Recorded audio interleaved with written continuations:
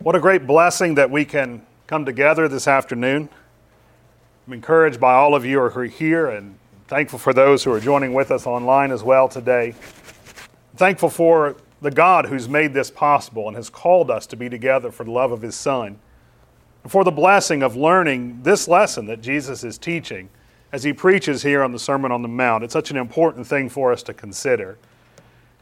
As He told that multitude that unless their righteousness should exceed the righteousness of the scribes and Pharisees, they would by no means enter the kingdom of heaven. And that must have been a confusing thing for them to hear, especially in the context of all He was teaching here. This new look at what the character of the citizen of the kingdom of God must really look like. Here are people who were certain of their belonging to the kingdom of God. These are the Jews. These are God's chosen people. And Jesus is challenging them to consider, where are they? Consider their ways, we might say, as we've been looking at that in Habakkuk. And so he mentions the Pharisees here. We run into the Pharisees often in the New Testament. Who are the Pharisees? Well, they're a group that are known for their strict and literal interpretation of the law of Moses. They went by the letter of the law very stringently. But of course, they were seen by many among the Jews as being righteous because of that. They know what they're talking about. These are the men, if you have a question about the law, you're going to seek these men out because they have dedicated their lives in serving according to Moses' law down to the very letter. These are the men who are the studied law keepers. But Jesus often challenged them because they trusted in their own goodness and really, in effect, in their own capacity to save themselves because they were so good. These were people who would brag about how good they were and how bad others were in comparison. And so they became self-righteous. They may have started in a good place. Certainly desiring to keep Moses' law was a good thing. But it became for them a stumbling stone, because they began to see themselves as the only ones who could keep it and everyone else was unworthy. And they began to pull themselves away from people that they should have been seeking to help, and they began to consider themselves righteous on their own merit. So I want you to consider with me how John the Baptist and Jesus challenged them. I'll try to stay within the book of Matthew as much as possible looking at these challenges. We'll go outside a couple of times. But Matthew chapter 3, here are people coming down to the baptism that John is preaching. And this is something new and it's exciting. It's been 400 years since there's been any prophecies that have been written down or spoken. They've been repeated, the things that were written up to the time of Malachi. But it's been 400 years. It's been a terrible time in Israel's history of suffering. And yet these are the remnant that have held on, and they're waiting for this day when the Christ is to come. And here comes John the Baptist out of the wilderness saying, I'm the precursor. I'm the one that Isaiah was telling you about would come, and I want to preach to you about the one who is coming to bring salvation. And so as he's preaching this great excitement comes over the land. But in verse 7, Matthew chapter 3, verse 7, when he saw many of the Pharisees and Sadducees coming to his baptism, he said to them, brood of vipers, who warned you to flee from the wrath to come? Therefore bear fruits worthy of repentance. And do not think to say to yourselves, we have Abraham as our father. For I say to you that God is able to raise up children to Abraham from these stones. They held their lineage as so important. They're Pharisees, the sons of Pharisees. Paul says that about himself later on, bragging and then showing how wrong it was to brag about that. But here are ones who would say, well, we know we're of the kingdom of God because we're sons of Abraham. And John says, well, I don't see any fruits of repentance in you. You've come to this baptism of repentance. Where is your repentance? Don't think just because you're a son of Abraham that you're saved. God can make sons of Abraham from these very stones. And then Jesus challenges them along similar lines in John chapter 8. John chapter 8, starting at verse 31. These are some verses that we know really well, but we don't consider the context perhaps so often. John chapter 8, starting in verse 31, Jesus said to those Jews who believed in him, if you abide in my word, you are my disciples indeed, and you shall know the truth, and the truth shall make you free. They answered him, we are Abraham's descendants and have never been in bondage to anyone. How can you say you will be made free? It's ironic because they are technically in bondage to the Romans as they speak. They aren't a sovereign nation anymore and haven't been as long as these people have been alive. For centuries they haven't been a sovereign nation. Because of their infidelity, God had sent them into the hand of others. And yet they claimed this freedom in Abraham. And again, they're leaning on their lineage. But notice what Jesus begins to say at verse 37. I know that you're Abraham's descendants, but you seek to kill me because my word has no place in you. I speak what I have seen with my father, and you do what you have seen with your father. They answered and said to him, Abraham is our father. Jesus said to them, if you were Abraham's children, you would do the works of Abraham. But now you seek to kill me, a man who has told you the truth which I heard from God. Abraham did not do this. You do the deeds of your father. And they said to him, we were not born of fornication. We have one Father, God. They've already claimed two now. Jesus said to them, if God were your Father, you would love me, for I proceed forth and came from God, nor have I come of myself, but he sent me. Why do you not understand my speech? Because you're not able to listen to my word. You are of your father, the devil, and the desires of your father you want to do. He was a murderer from the beginning and does not stand in the truth because there's no truth in him. When he speaks a lie, he speaks from his own resources, for he is a liar and the father of it. But because I tell the truth, you do not believe me. Which of you convinces me of sin? And if I tell the truth, why do you not believe me? He who is of God hears God's words. Therefore you do not hear, because you are not of God.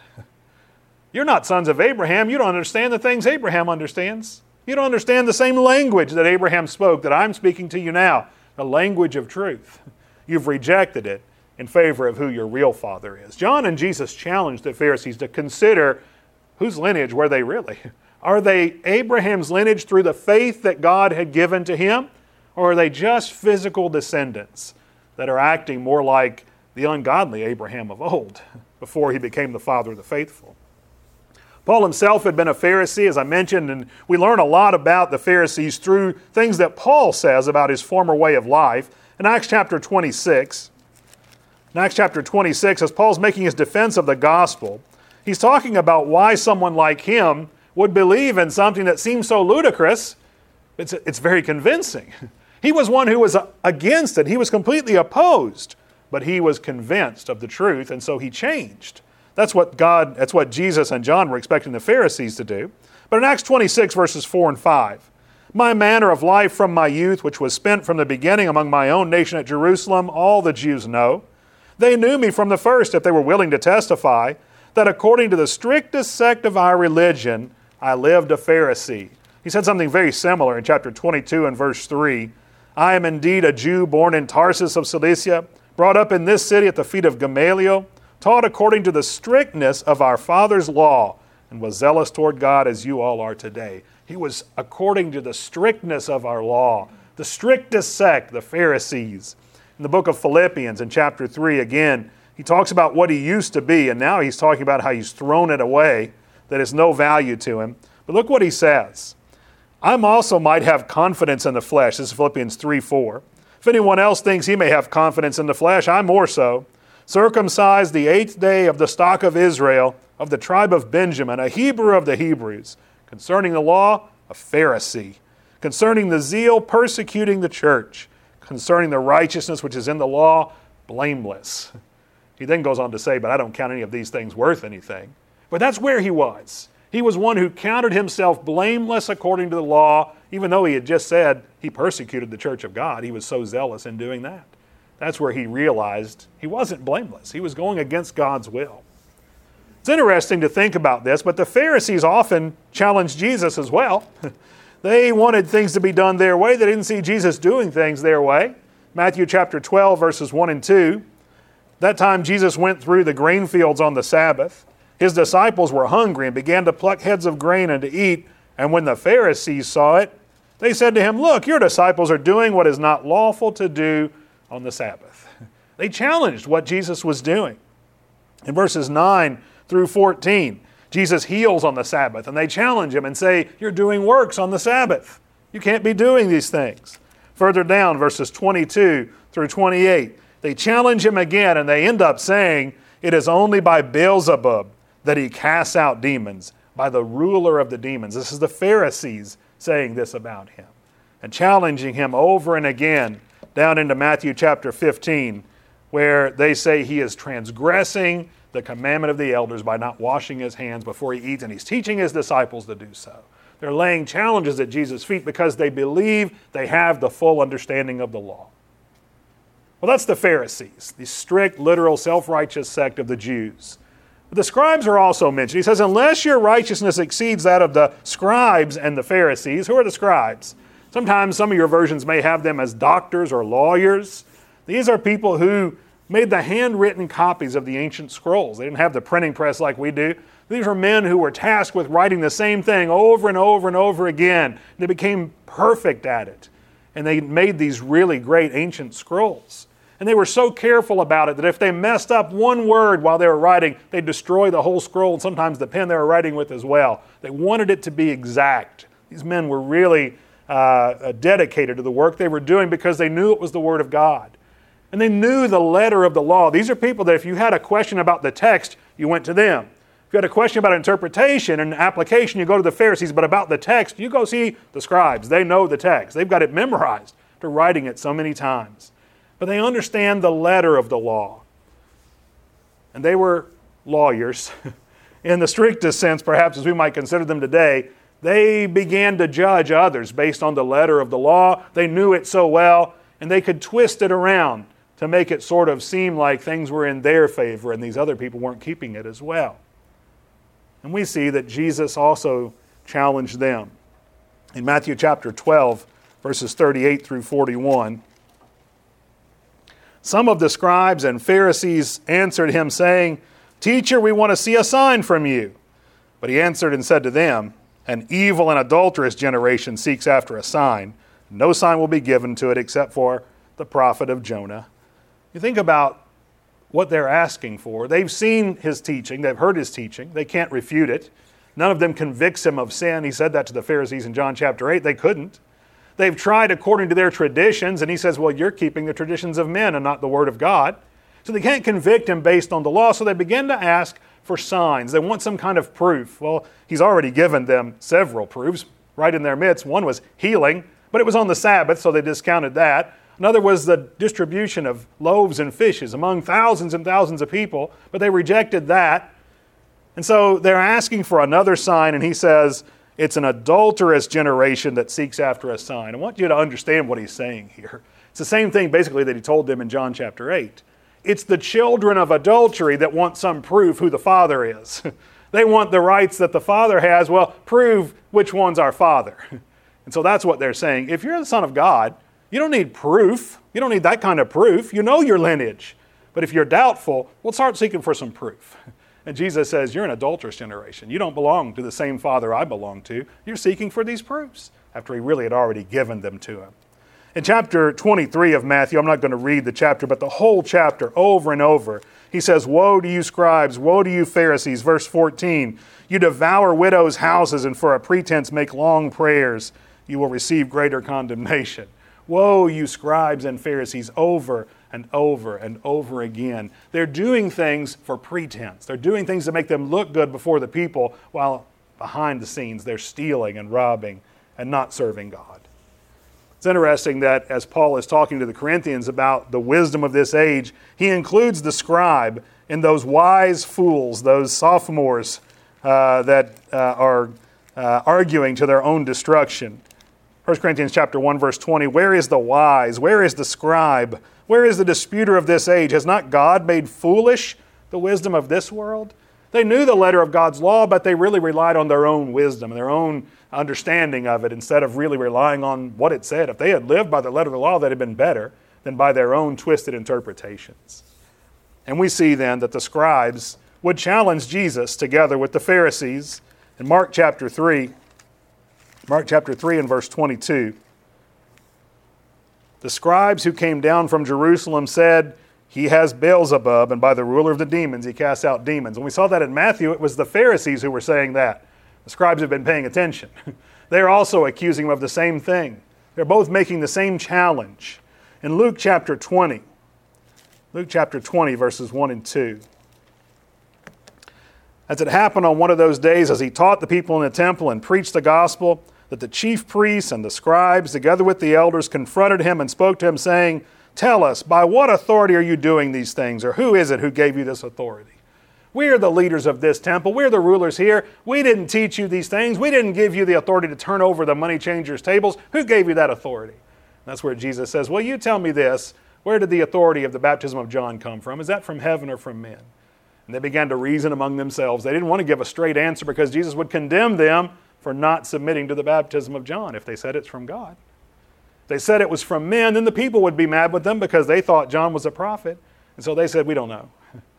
They're lawyers, doctors, looking for a way out and trying to justify the decisions they made.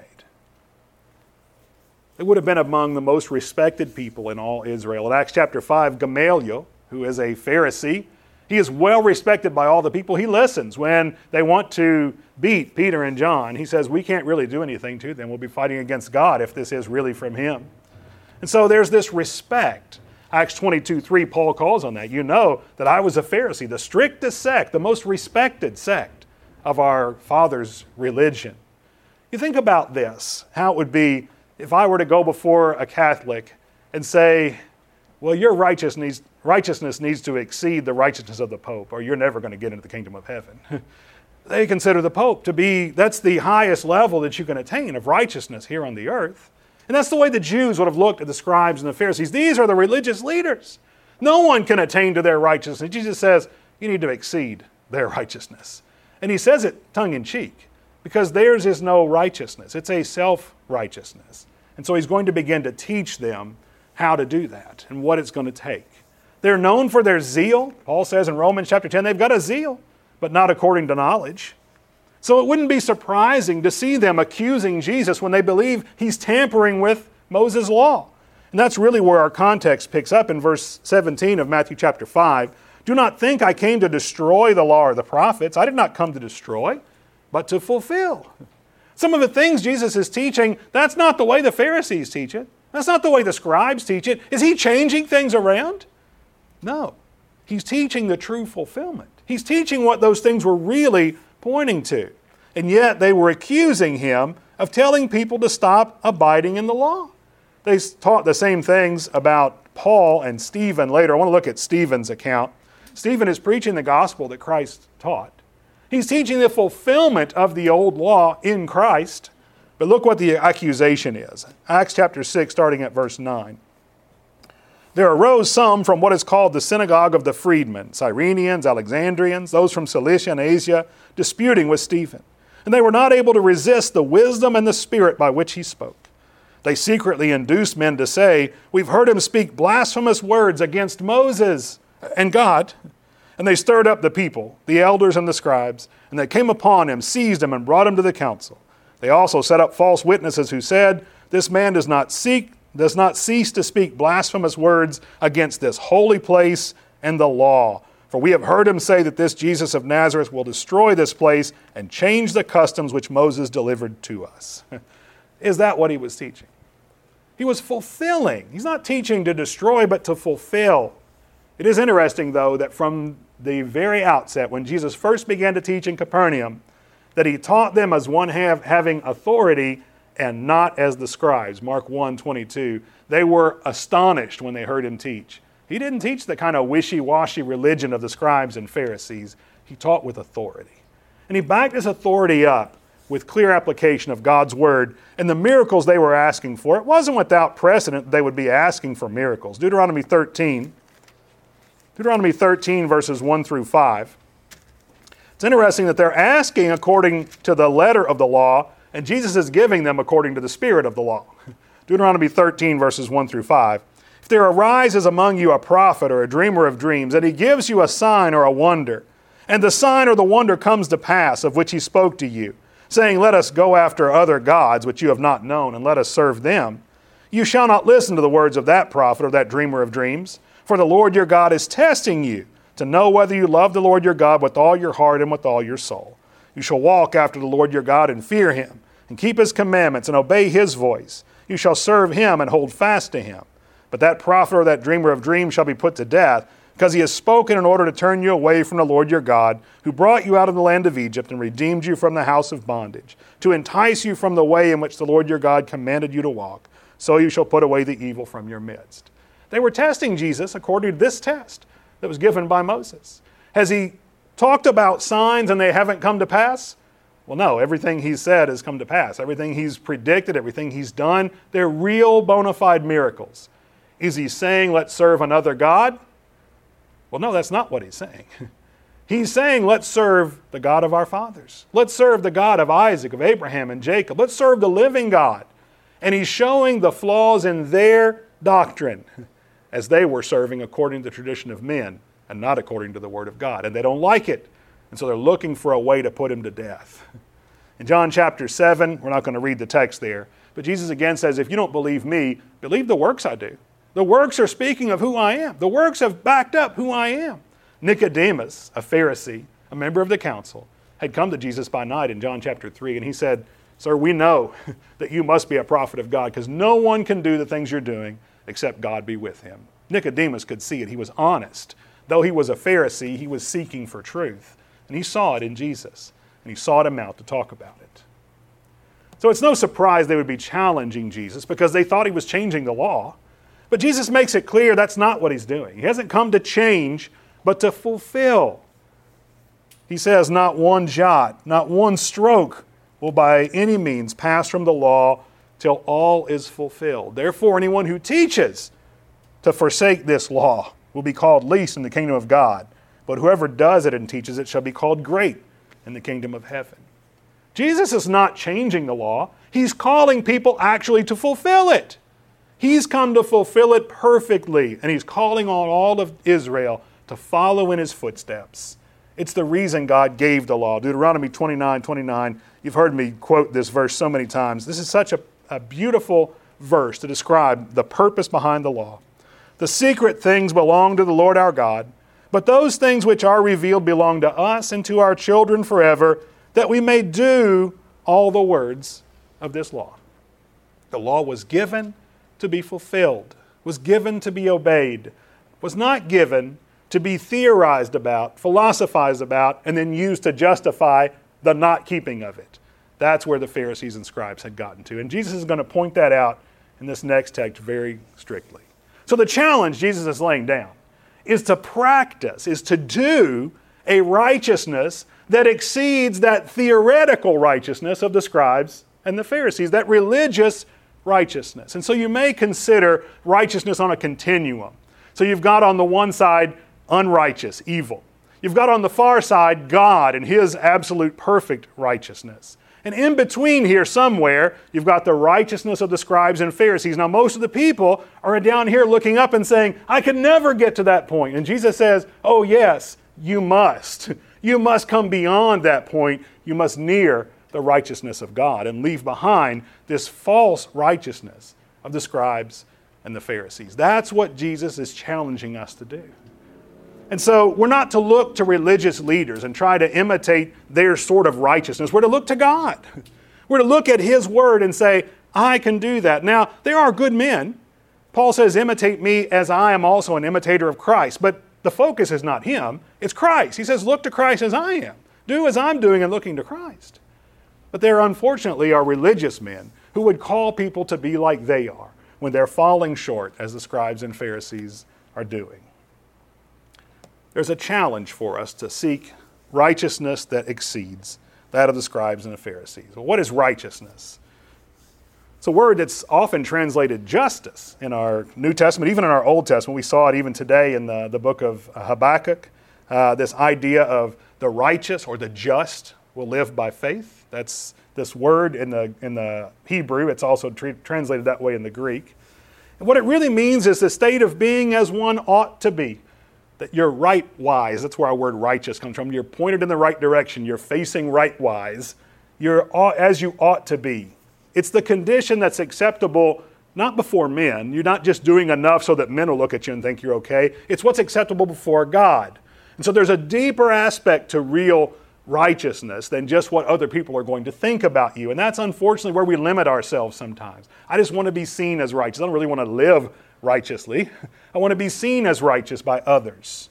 But that's not righteousness. Righteousness is what is acceptable to God. Thayer's defines it as integrity, virtue, purity of life, rightness, correctness of thinking, feeling, and acting. Often we want to just have the correctness sort of thinking and feeling. We're going to be okay. But it involves actions that are motivated by what is right. Jesus in his Sermon on the Mount has already been speaking about righteousness. Look at chapter 5 in the Beatitudes, verse 6. Blessed are those who hunger and thirst for righteousness, for they shall be filled. It's not something that I've attained and I'm going to sit on it. It's something that I'm always seeking for. I'm hungering for righteousness. I'm going to keep going. I'm on this continuum somewhere, but I got to keep approximating, keep getting closer to the righteousness of God. I'm thirsting and hungering always for righteousness. He's telling this to people that are part of God's kingdom. Seek and thirst for what is right. And interestingly enough, verse 10, blessed are those who are persecuted for righteousness' sake, for theirs is the kingdom of heaven. Real righteousness makes people uncomfortable. Now, a lot of times the person who is really seeking for righteousness will be called self-righteous. Oh, you're holier than thou. You think you're better than everybody else. No. I think God is absolutely holy and righteous, and I want to be with Him and in His presence. And so it changes the way I live, the way I think, the way I talk, the way I act. And if that makes you uncomfortable, well, maybe you need to change too. Won't you come with me? That's what we're calling to. That's what Noah did. Preacher of righteousness for 120 years or so, calling people to come onto that ark. There were 8 people in the end. People were uncomfortable with that. Brings about persecution if it's done properly. Not that it seeks persecution, but it makes people uncomfortable. So then Jesus begins the contrast all through chapter 5 and into chapter 6, their righteousness, the Pharisees' righteousness, with God's righteousness. We're not going to get into reading all of these texts, but he over and over, there are 6 different times in Matthew 5 where he says, you have heard it said, but I say to you. And he talks about 6 different categories. The first is about murder. You've heard it said that you shall not murder. Well, I tell you, don't hate your brother. Don't call your brother a fool. Don't think ill of someone else, because that leads to murder from your heart. The problem is not the act of murder. That's not what God was concerned about. He is. But it's what leads up to that act of murder. It's your hatred for your fellow man. Why did Cain murder Abel? Well, because he hated him first. And then he led up to his murder. So I'm telling you, watch your heart before the actions come. What about adultery? Well, don't commit adultery. You've heard it said, don't commit adultery. Verse 27, quoting the 10 Commandments. That's the letter of the law. But they don't say anything about lusting after the neighbor's wife. That's where Jesus says, you're already committing adultery. If you've got your eyes on your neighbor's wife with impure intent, your heart is wrong. Well, if you're going to have a divorce, make sure you give her a writ of divorce, they say. Make it legitimate. Hand her the letter that Moses said. Then it's okay. No, it's not. Jesus says even doing that, you are causing her to commit adultery. And then anyone who marries a divorced person also commits adultery. So you've got these legalistic Pharisees who are handing out these legal letters of divorce thinking they've been justified for their evil actions in putting away their wife because they didn't like her anymore. And what they've ended up doing is creating 4 people that are adulterers. That's not the justice of God. That's not righteousness. Righteousness seeks to maintain one flesh until death. That's what God created. But unrighteousness seeks to find a loophole in the law that'll let me write out a little letter and hand it to her, and then I can go marry the one I really wanted, and then she has to go marry somebody else so she can have financial stability, and there's 4 people in adultery. Well, that's so hard in today's society to talk about that. That divorce causes adultery if there's other marriages afterward.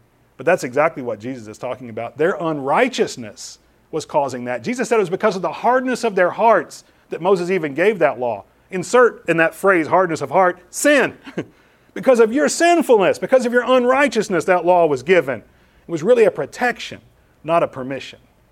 And they use it as permission. In Luke chapter 10, you see very clearly this mindset as this lawyer wants to justify himself. certain lawyer stood up and tested Jesus, saying, "Teacher, what shall I do to inherit eternal life?" Then he says, "You must love your neighbor as yourself," in part of his answer there, after saying that to love God above all. And the man wanting to justify himself said, "Well, who is my neighbor?" I want to find a way around actually doing what you said. So let's narrow this down a little bit so I can figure out just who do I really have to serve here. Well, you have to serve God. And if you're serving God, everybody is your neighbor. That's the answer Jesus gave him he didn't want to hear. In the end, that's where it came from. But they would legitimize their not keeping the law by stating some phrase from the law. That's what a lawyer does. Regarding oaths, going back in Matthew 5 now, 33 through 37, do not swear falsely, but perform your oaths to the Lord. That is, if you mentioned his name in the oath. But if you just mentioned the temple or the treasury, you don't have to keep it. You didn't mention the Lord. Yeah, you did. You swore you would do it. If you swear, you're swearing before God. Doesn't matter. Keep your promises that you make because they are before God. What about this law of the lex talionis? Give an eye for an eye and a tooth for a tooth, Matthew 5, verse 38. That's meant to limit how far they could legally go when someone got injured in a fight or in an accident. The worst you can do is they took out an eye. The worst you can do is an eye. Don't kill somebody over an eye. That was the point of that. They're saying, if he took out an eye, then you have the right to go take his eye. Go take it. No. What Jesus says, if he took out your eye, turn your face. Let him have the other one. Whew. That's where Jesus was going. Grace toward men, not exacting every punishment the way you think it ought to be done. And what about loving your neighbor? You've heard love your neighbor and hate your enemy. Love everybody. Pray for your enemy. Your enemy has a soul that also needs to be saved. Love them all. It's interesting that verse 48 is really a conclusion to the statement that Jesus began up there in verse 20 about being exceedingly righteous above the Pharisees and scribes.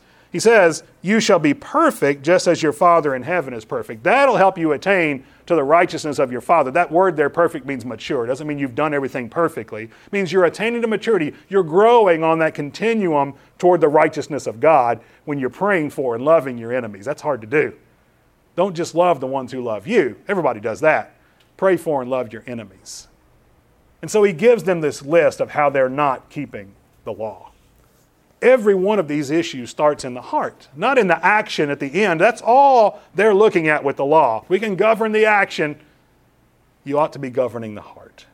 All you're trying to do with the way you use the law is to salve your conscience. After you've already done wrong in your heart, you say, well, the law, though, technically would forgive me for that. So I'll go ahead and keep doing it. No. God made the law to govern your heart, not just your actions. The heart that's governed properly will change the actions on the end of it. That's really what we've been seeing all through. When we get into chapter 6, Jesus then begins with concluding statements that are based on this basis of teaching. Therefore, but when, but you, moreover. So because of this basis of seeking this righteousness, now when you go do these actions, do them differently. 12 times he uses those kind of statements. And the point of all this is Jesus is seeking to convert the action from mere external motivation, just going to get the thing done, just going through the religious motion, to internal motivation. Not to be seen by men, but by God. Notice in chapter 5, verse 16, right before the text we started reading, let your light so shine before men that they may see your good works. If he had stopped there, the Pharisees would have been happy. And glorify your Father in heaven. You need to do things in a way that nobody even notices it was you that did it, but they're all thanking God that it got done. That's the point. What is the duty of the citizen kingdom? It's to make the king look good. Yeah, the citizen of the kingdom is meant to make the king look good by doing the king's work. The motivating factor ought to be God, our King. 1 Peter chapter 3, verses 3 through 5. Do not let your adornment be merely outward, arranging the hair, wearing gold, or putting on fine apparel. Rather, let it be the hidden person of the heart, with the incorruptible beauty of a gentle and quiet spirit, which is very precious in the sight of God. The instructions that Peter gave to the wives describes this idea of godliness that comes from the heart and is visible then outwardly. And of course, we recently have been looking at this in Romans chapter 12, but this idea of the living sacrifice is something that begins internally. It starts with my heart, And it shows itself in my actions. And if I make this sacrifice daily, my actions will be different. I beseech you, therefore, brethren, by the mercies of God, that you present your bodies a living sacrifice, holy, acceptable to God, which is your reasonable service. And do not be conformed to this world, but be transformed by the renewing of your mind, your heart, that you may prove what is that good and acceptable and perfect will of God. You're moving on that continuum closer to God. You've exceeded the righteousness of the scribes and Pharisees. They're not sacrificing anything. They're doing what looks good, and they're getting their praise from men.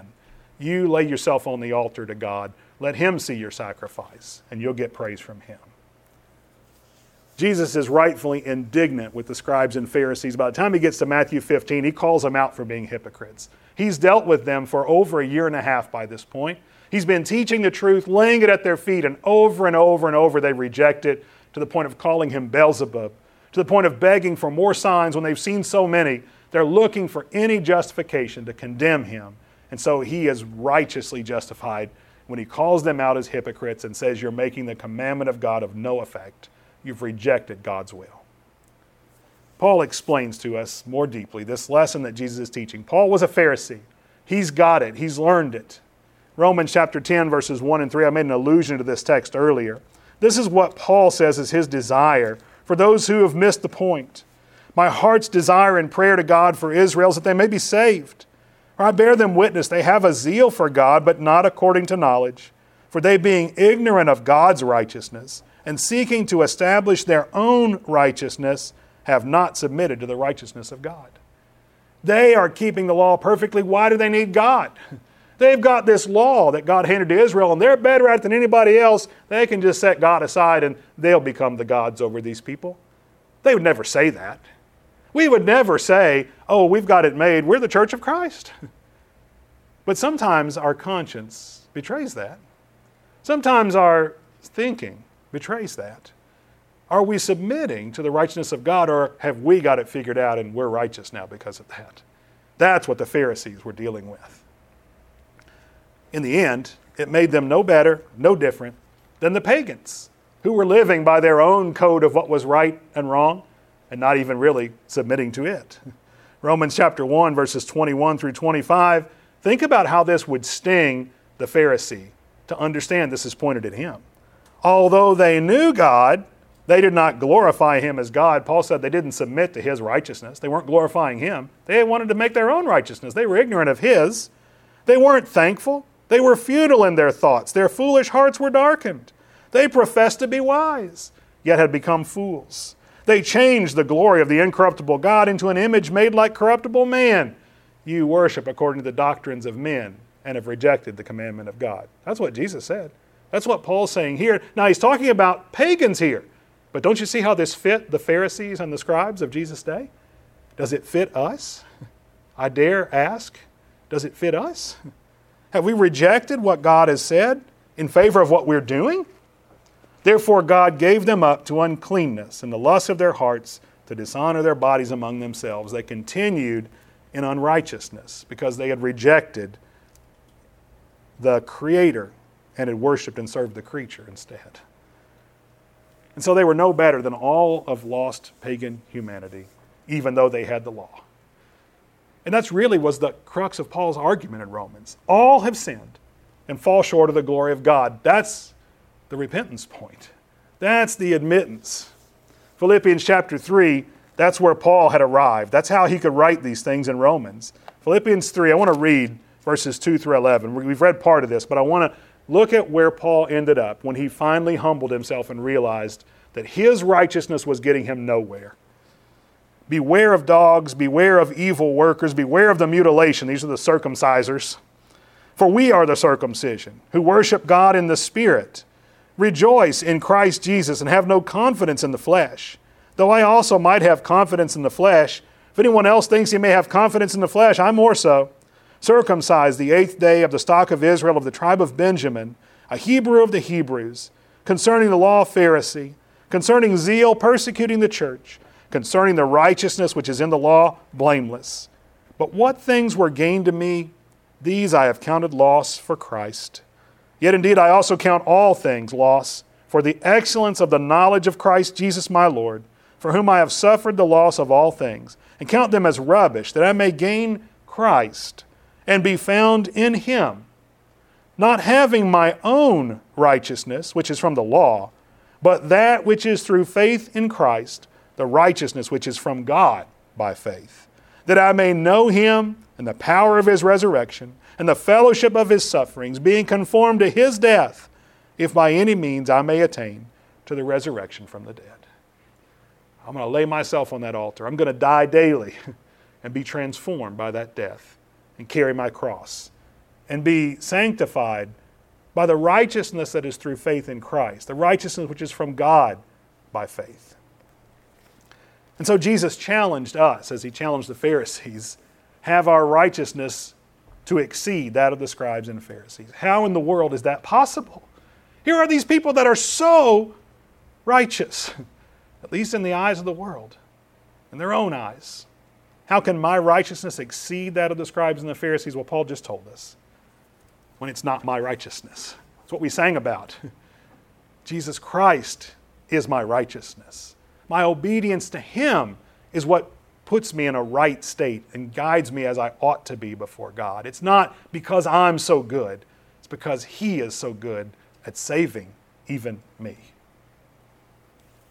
Really, this truth has been there in plain clothes. It hasn't been hidden. It's been there the whole time. It's what Jesus was talking about in the Sermon on the Mount when he said, seek first the kingdom of God and his righteousness, and all these things will be added to you. Don't be distracted by seeking your righteousness. Don't be distracted by the things of this world that look good. Seek his kingdom and his righteousness, and God will give you what you need to do that. It's also what he told the scribes and the Pharisees as he berated them in Matthew chapter 15. These people draw near to me with their mouth. They honor me with their lips, but their heart is far from me. They have no faith. They're doing by rote. They're doing by religious repetition things that their mouth and their lips can say, and they've actually turned that on its head and made it the doctrines of men. Paul concluded there in Romans 10 as he was begging the Jews to listen. He said, Christ is the end of the law for righteousness to everyone who believes. Stop standing on the law of Moses. Come to Christ. Quit trying to save yourself and in so doing rejecting the Savior. Come to Christ. So as we consider this idea of righteousness that exceeds the scribes and the Pharisees, we've got to understand, as Paul did, we cannot justify ourselves. That's what we try to do. We try to cover up and hide our sin. We try to convince ourselves that it really wasn't that bad and that God's law here says, well, everybody stumbles, so I guess I'm just a stumbler. That's not it. We are condemned. We must admit, I know I am a sinner and I'm condemned. I have no righteousness to call my own. All have sinned and fall short of the glory of God, and I'm one of them. God, I need your help. I need your righteousness. We can be justified in Christ. That's the same argument. The very next verse. Being justified freely by his grace through the redemption that is in Christ Jesus if I will admit my problem and if I'll bring it to him. I can be freely justified by him. I love what Paul says in Romans chapter 5, verse 1. He speaks of this justification there, but it's the same word, righteousness. That's what we're looking at. This righteousness that exceeds the scribes and the Pharisees, this justification that the Roman Christians are enjoying as he writes the letter. Therefore, having been justified, made righteous by faith, we have peace with God through our Lord Jesus Christ. How? We've laid down our own attempts at self-justification and we've come wholly to him. Do you desire peace with God? This lesson talks a lot about looking at what righteousness is meant to look like. It's the spirit of the law, not just the letter of the law. Do you desire peace with God? It's only possible if you're justified by faith in Christ. He came, he paid a price that you couldn't pay because he did fulfill the law completely. Things we couldn't do, he did. And he bought our sin with his blood. He paid the price that was our due, our eternal death. We want to help you today if you desire that righteousness that comes from knowing Christ. If you're willing to come forward confessing that you're a sinner, repentant of those sins, submitting to Christ's will, confessing that he is the Lord, the Son of God, and submitting to his will in baptism, you can rise to a new life today, made righteous by his blood. If as a Christian you've been trying to self-justify, you've been hiding your sin instead of bringing it forward, instead of confessing it to Christ, instead of having it removed by His righteousness, we want to help you with that need as well. Whatever your need may be, bring it to us as we stand and sing this song to encourage your obedience.